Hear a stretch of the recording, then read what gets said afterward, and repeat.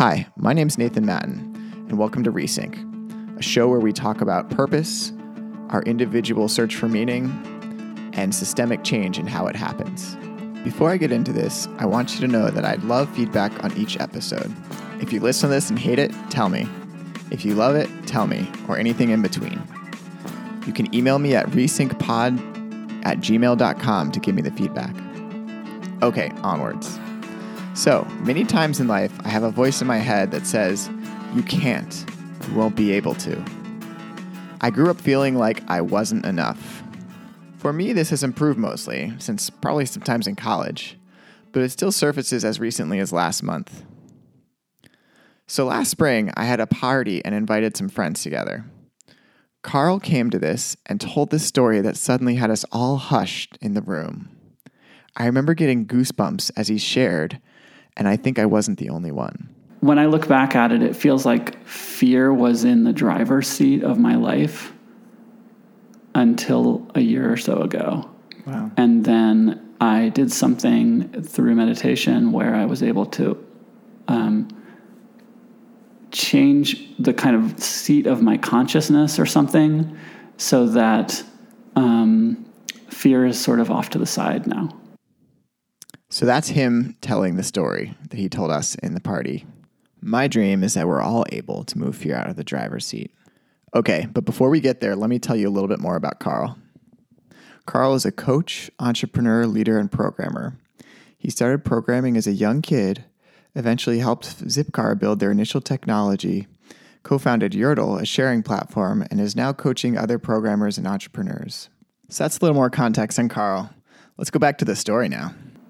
Yeah, I mean, I had an incredible meditation retreat a little over a year ago where I was really able to feel myself letting go of a lot of that stuff, where when I look back at it, it feels like fear was in the driver's seat of my life until a year or so ago. Wow. And then I did something through meditation where I was able to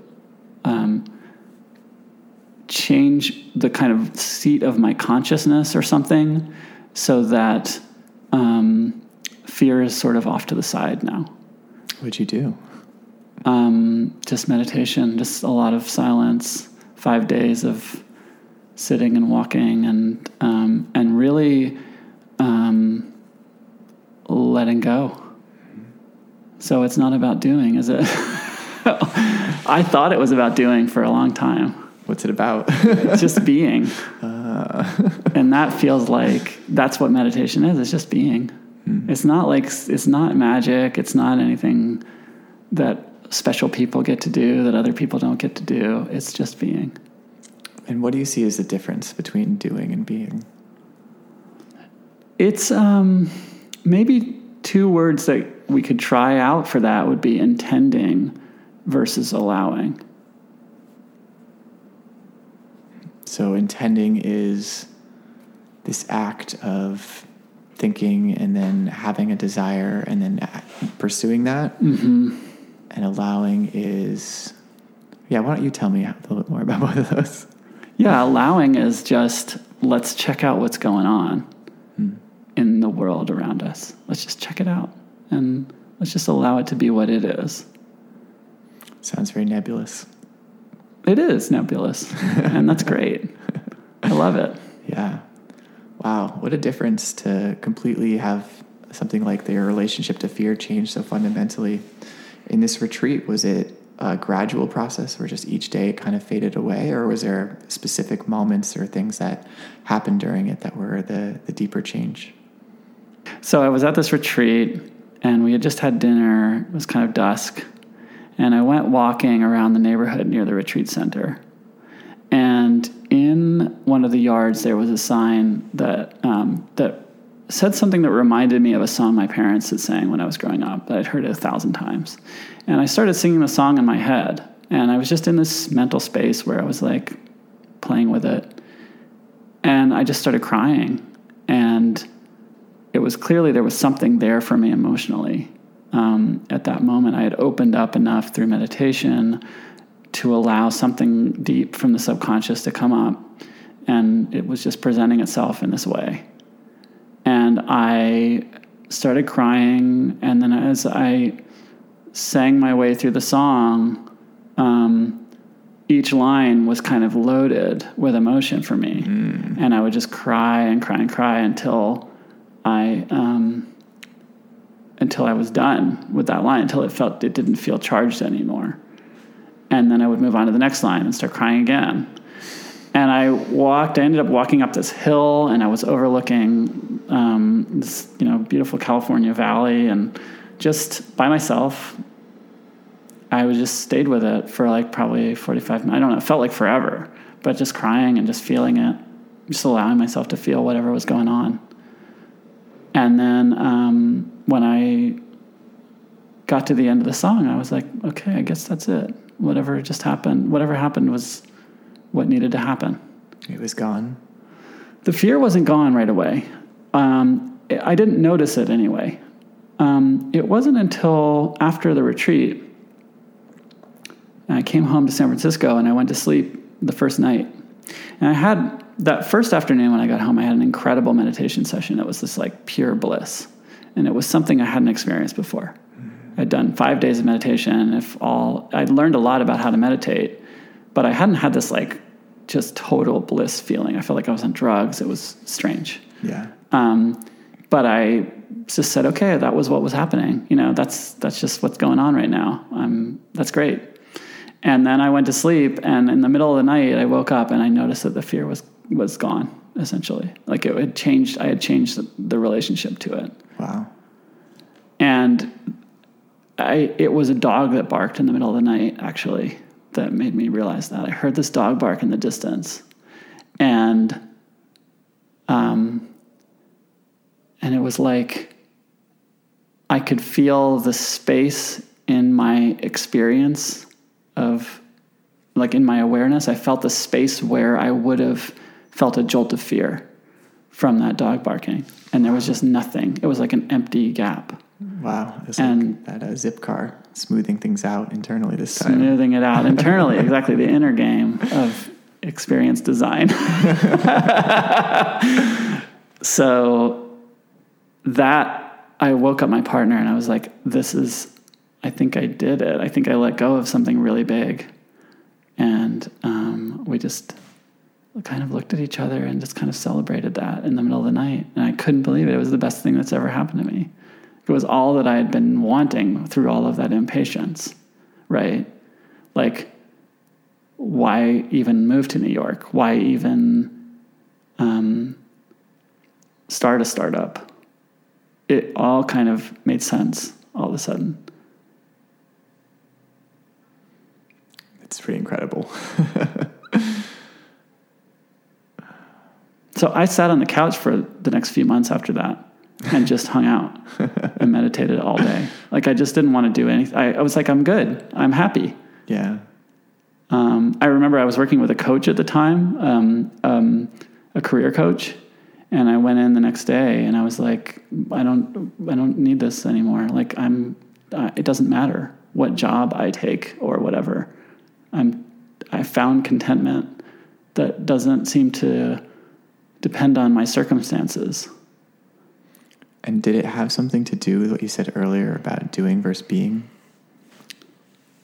Yeah, I think that it absolutely does. I think I had not experienced being for a very long time. I think I had been in the doing mindset for...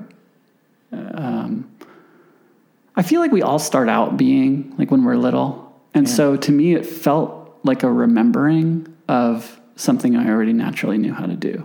Yeah, there's some science about that. In your first, I think, 4 or 5 years, you haven't developed some of the things that make it so it's harder to just be. Right. Yeah. That's really cool. Like language, right? Even language. It's a language, and I think in this recent Michael Pollan book, he was talking about the sense of self. Yeah. And how when you don't have that, then you're just in this world and being, and then suddenly this idea of self comes in and you have to do things to protect or whatever. Like, think about giving a presentation as an example of this. When we make a presentation and you see, you're first giving a presentation, a talk, let's say it's like a 30-minute talk. The first time you give it. For a lot of people, I think there's two things going on. One is that the talk is kind of unrefined because it's the first time you're giving it. But the other thing is that there's anxiety there, and there's fear, and there's other things that are happening in the mind around that are actually more of the doing kind of stuff. It's the thoughts intruding on the experience.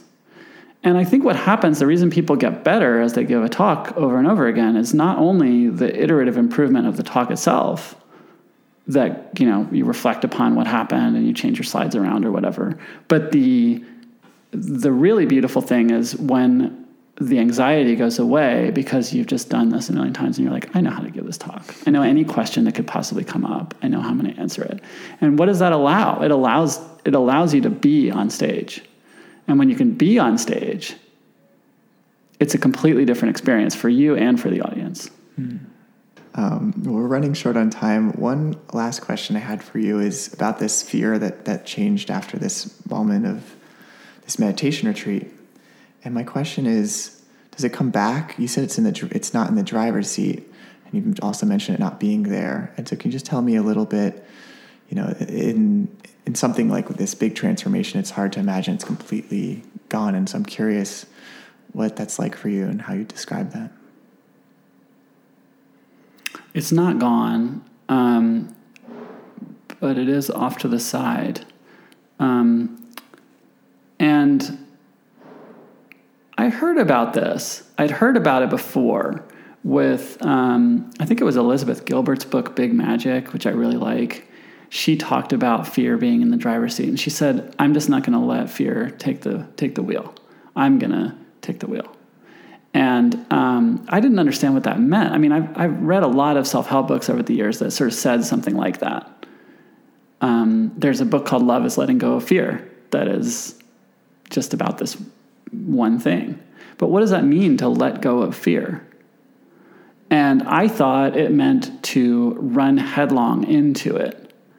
So I would, especially in the startup world, have a lot of experiences of really bullying myself into doing things that I was afraid of. And I guess to some extent that worked, but I didn't realize at the time that it's possible to kind of move the high watermark or something. I'm using maybe too many different analogies here, but it's okay. But that it's possible to just change your own relationship to it. And so now I experience fear differently, and it's really hard to describe how it's different, but social anxiety's gone to the extent that I had it. And a lot of the kinds of stuff that would have really gotten me wrapped up within myself have just, I don't experience it that way anymore. In front of an audience, I used to have total stage fright, but now, I just gave a talk in May to, 100 and something people. And my experience of it was I was sitting on stage. My hands were kind of tingling a little bit. And maybe I was sweating a little bit or something, but I was kind of just looking at it. I was going, oh, that's interesting. My hands are tingling and I'm sweating a little bit, but I felt present. Whereas in the past, I wouldn't have even noticed that my hands were tingling or I was sweating. I would have been completely wrapped up in the inner self-talk of being on stage and, oh my God, am I going to say the right thing or not say the right thing or whatever? Yeah, it's like the process instead of the content of the experience. You were noticing, oh, here's the sweaty palms, here's the blah, blah, blah, instead of this story of content of I'm afraid, how are people going to receive this? Yeah. And I would much rather experience what's real, which is how my body is doing and what's right around me, and than something that's not real, which is all of those thoughts. So my last question for you is, from this place where you're doing better on sleep, and I know we didn't talk about that as much as we could have, and your fear has changed, how do you think about what you want to be doing with your time or being with your time. I don't even know what word to use. What's up with you today? I'm coaching a lot, and that's been really exciting because humans are so complex and interesting. And so it's been a real challenge, but I feel it growing organically.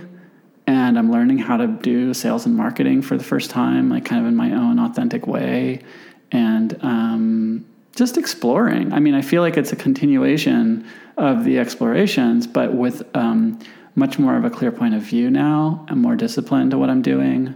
And I really have seen the fruits of that like right away. When I compare it to the startup time, that we talked about earlier.